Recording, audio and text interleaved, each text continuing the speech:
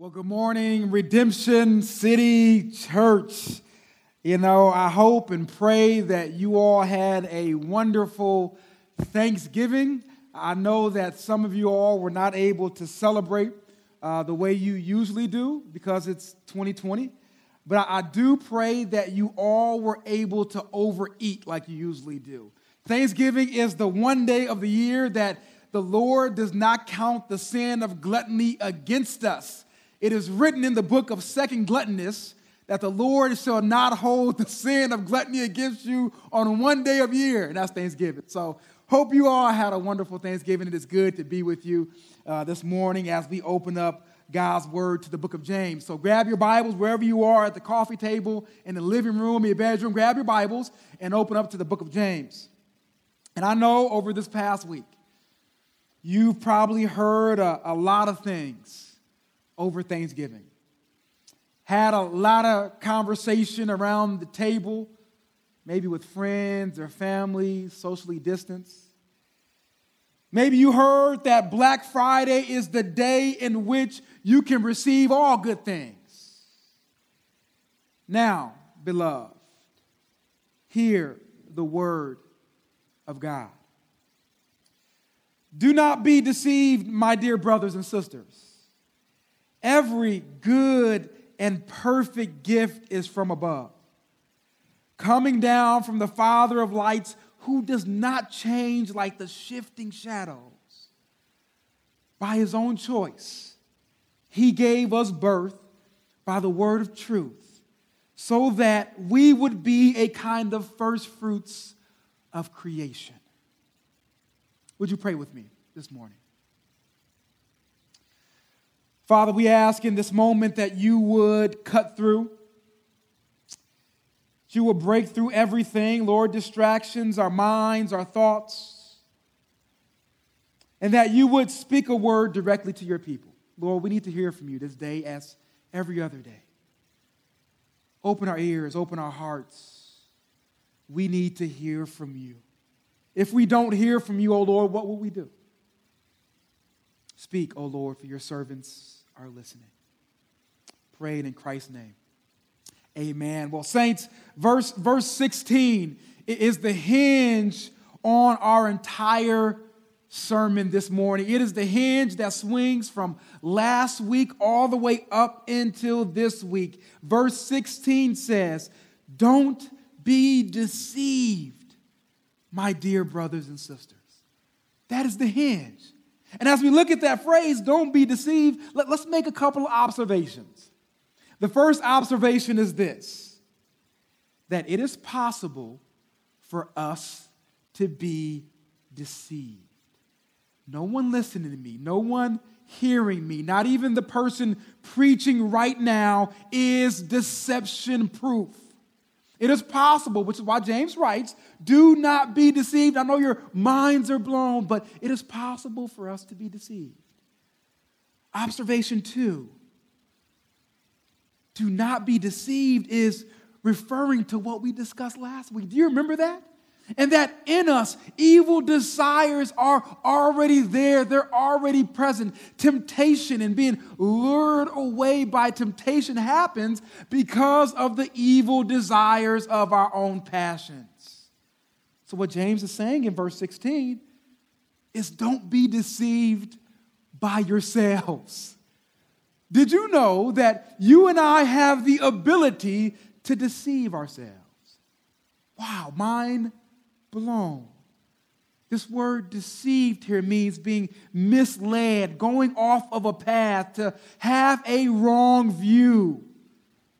Wow, James, you're saying that within us lies the ability to cause our own selves to have a wrong view, to cause our own selves to be misled. A wrong view, again, the hinge from last week. A wrong view from where temptation comes from, how we fall. The wrong view is that it's everyone else's fault. When I sin, when I do wrong, when I go astray, it's not me. And James says, don't be deceived, brothers and sisters. When you are lured away into temptation, the fault, the person whose fault that is, you go right to the mirror and you look at that person, and that person staring back at you is the one whose fault it is. Do not be deceived. Observation number 3. Do not be deceived. Again, this is the hinge from last week to this week. James says, do not be deceived on where good things come from.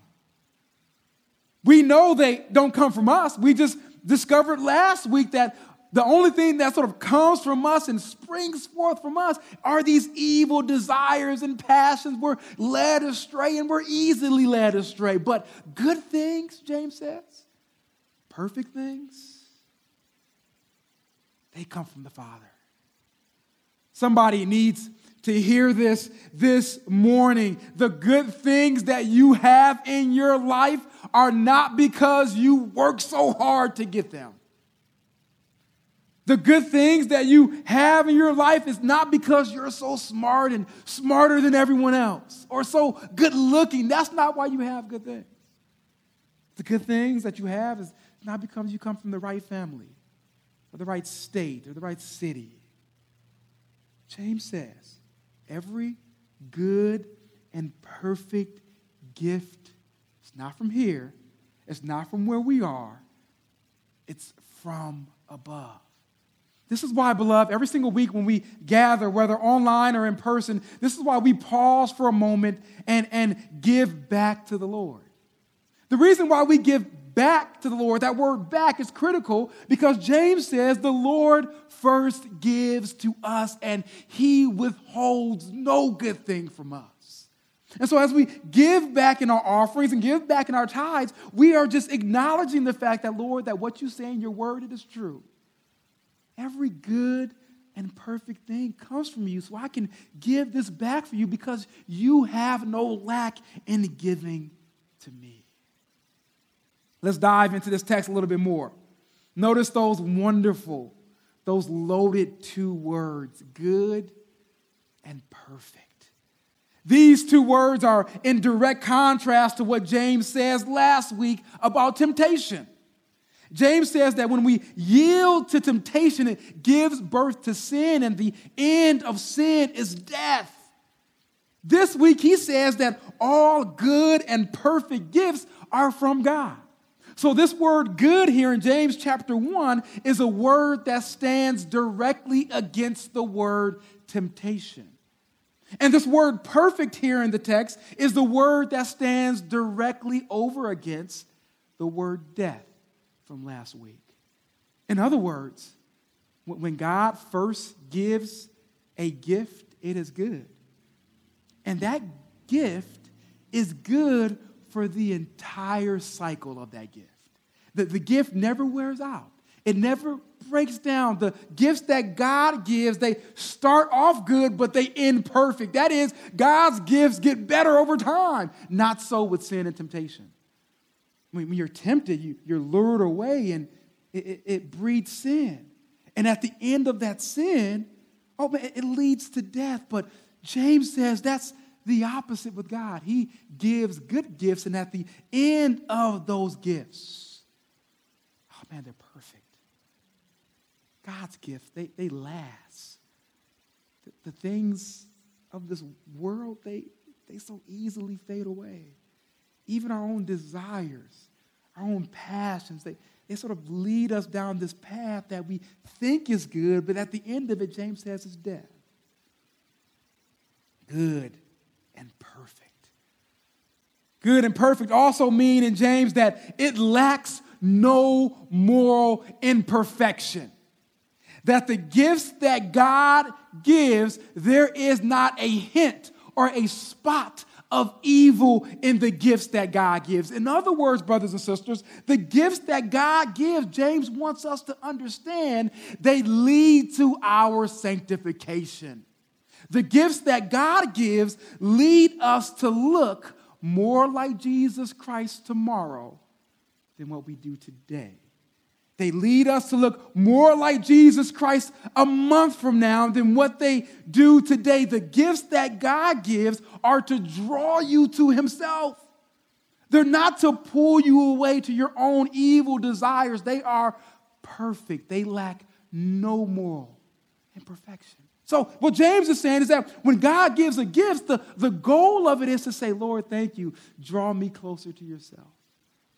So brothers and sisters, you can rest assured that if you're believing that God has given you a gift, and that gift is pulling you away from all things God related, that thing is pulling you away from all things spiritual, that thing is pulling you away from all things that would have you look to Jesus Christ, you can be assured that one of two things is going on. Either that gift is not from God, because God is not giving you a gift that's going to pull you away from him, or you're abusing the gift that God has given you. There are times in our lives when God gives us gifts. He blesses us. He gives material things at times, and sometimes we abuse those things. Gives spouses and children and jobs and education, and at times we abuse those things. We can rest assured that wasn't the end of those gifts. James says that every gift that God gives, it is good and it is perfect. Then James goes on. And he teaches us, sort of as he still has in the back of his mind from the previous few weeks, this motif, this theme of trials. James teaches us what to do in life when we're going through a trial. When something has sort of set us back, when we begin to doubt the Lord, James teaches us what to do. Did you notice that? In verse 17. James says these gifts come down from the Father of lights. Oh, beloved, an entire sermon can be preached on this, but I won't preach another sermon over these few words because you still got a lot of turkey in your system. You're probably still tired. So let me go on. He calls him the Father of lights. James says it should comfort us when we think of situations that are too hard, that God is able, that he lacks no power. And the reason why we can remember that is because it is God who created the lights. Sometimes in the midst of trials, sometimes in the midst of heartache and hardships, James says the best thing that we can do is go outside at night and simply stargaze. Look up and ask questions to ourselves. Say, Stephen, who created the stars? And I say, well, Stephen, God did. And say, well, Stephen, if God created those things, how did he create them? We say, well, Stephen, he created them easily by the word of his power. And say, well, Stephen, if he did that, if he's the Father of lights and he created the stars and the moon, look directly up at those things, not at the sun, not directly. I don't want you to blind yourself. If he did that, what does that mean for your current situation? Does God lack any power or control or authority? James says the best thing that we can do when we begin to doubt who God is to go outside and just trace the stars. He is the Father of lights. And if he can create the lights by the word of his power, brothers and sisters, he can handle your situation. He can handle that. But not only that, it keeps getting gooder. James says he's the Father of lights. Don't miss that first part. He is Father. It's not like you know somebody over there. It's not like you're name dropping, right? Like I know somebody over there who created the lights. No, you don't name drop when it's your own Father. James said it is your Father who has created those things. He is powerful, but he's also daddy. He is big, but he's also gentle to his kids. He speaks things into existence, and he also speaks comfort into our lives. He brings us into storms, but he also speaks peace. and storms are quieted. So we're not just stargazing and looking up and calling him, the Father of lights. James said, I want you to let that word Father marinate. That our Heavenly Father is powerful. He created all of this. But James isn't done. Because what if we ask ourselves the question, what if our Heavenly Father is just like our earthly fathers? What if he changes? Oh, he's good now, but what if the cares of this world cause our Heavenly Father to change, much like majority of our earthly fathers have done? James goes on, verse 17. He's the Father of lights. He gives good and perfect gifts. And then notice this, beloved. Who does not change like the shifting shadows? Our God gives good and perfect gifts. Our God is the Father of lights. And beloved, he never changes. God, you were good to me when things were going well. Are you going to be good to me when things are going poorly? James says, yep. God, you were good to me when my marriage was perfect. Are you going to be good to me when my marriage is struggling? James says, yep. God, you were good to me when I had a job. Are you going to be good to me if I lose this job? James says, yep. God, you were good to me before the pandemic, but in the midst of this thing, are you going to be good to me? James says, yep. God, you were good to me during the last president. Are you going to be good to me during this president? James says, yep. Our Father never changes, beloved. 2020 has been a year of everything changing. Everything around us has been shifting in tectonic shifts, but James steps in to remind us everything around us is shaking, but not our rock, not our foundation. Our Father, he never changes. Let's go to verse 18 and see how good God really is. I love it. James just keeps unwrapping this gift, and when we're done unwrapping one gift, he brings another gift. Look at verse 18. By his own choice, he gave us birth by the word of truth so that we would be a kind of first fruits of all creatures. Let's combine two thoughts here. Let's combine this first thought that God never changes. And then let's combine this second thought that enters in verse 18. He saved us by his own choice. If any of those things were not true, beloved, our salvation would be in jeopardy. If God never changed, but he saved us based upon something inside of us, then our salvation would be in jeopardy because we have changed. Or on the flip side of the coin, if God was a changing God, but his salvation was by his own choice, well, then God can change. He saved us by his choice, but he can take back that choice if God was a changing God. But James says, beloved, both are true. He never changes, and he saves us by his choice. I love that, those two words, his choice. God saved us because he chose to save us. That's some of the best advice I got when Mandy and I were getting married. My wife and I getting married. He said, hey, Stephen, love is a choice. Love is not a feeling that the culture places on you. You are making a decision, a covenant, a choice to love this person. And I love that James says this. He chose to love us, not because, beloved, of anything in us. Not because of what we brought to the table. The only thing we brought to the throne of God was our own sin. The only thing we had to offer was our brokenness. The only thing we can sort of fall back and say, Lord, will you take this, is our tattered clothing. And he saved us. Not because of that, but because God chose to save us.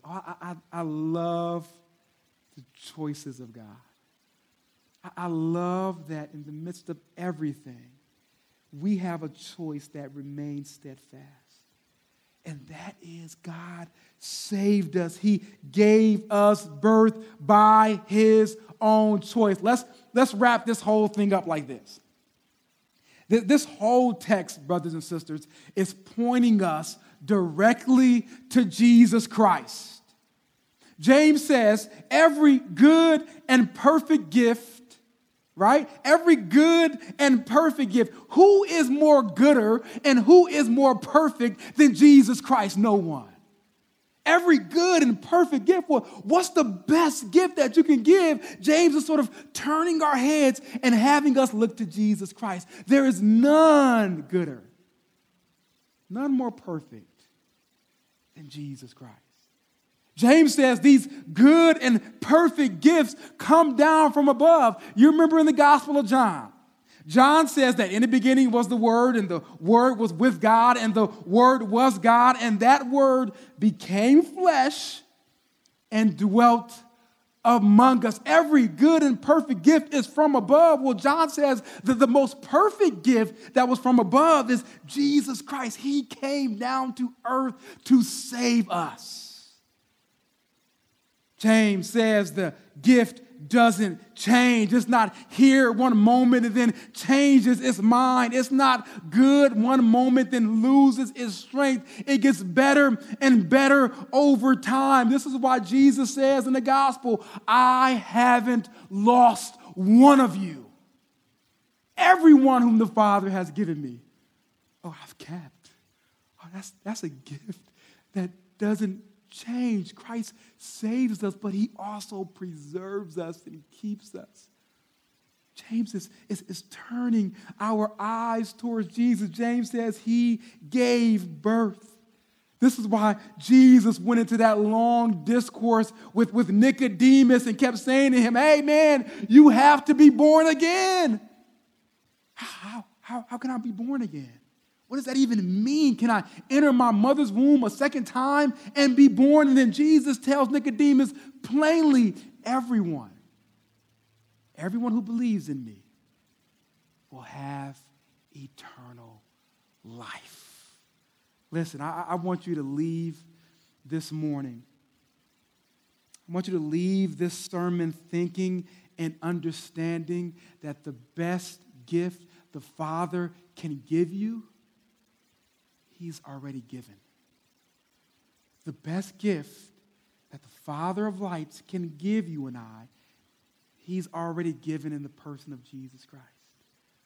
What can be better than us and full of our rebellion and sin? What can be better with us hating God and turning away from God? What can be better than the Father loving us and sending his Son, Jesus Christ, to take all that sin, all of that rebellion, and crucify it with himself on the cross? What is better than that? So I don't want you to look to the Father of lights and say, Father, I need another good and perfect gift. I want you to look as James does and turn your eyes to this birth and look towards Jesus Christ and say, Father, you have already given the most good. You have already given the most perfect gift, and that is found in your Son, Jesus Christ. That's why I say to everyone who's watching this right now, I say the same thing that Jesus said to Nicodemus. If you would just believe in Jesus Christ, you will experience the best gift the Father has ever given. That is his perfect Son, the one who knew no sin but became sin for us that we might become the righteousness of God. This, beloved, is based solely upon the love and choice of the Father of lights, with whom there is no shadow of change.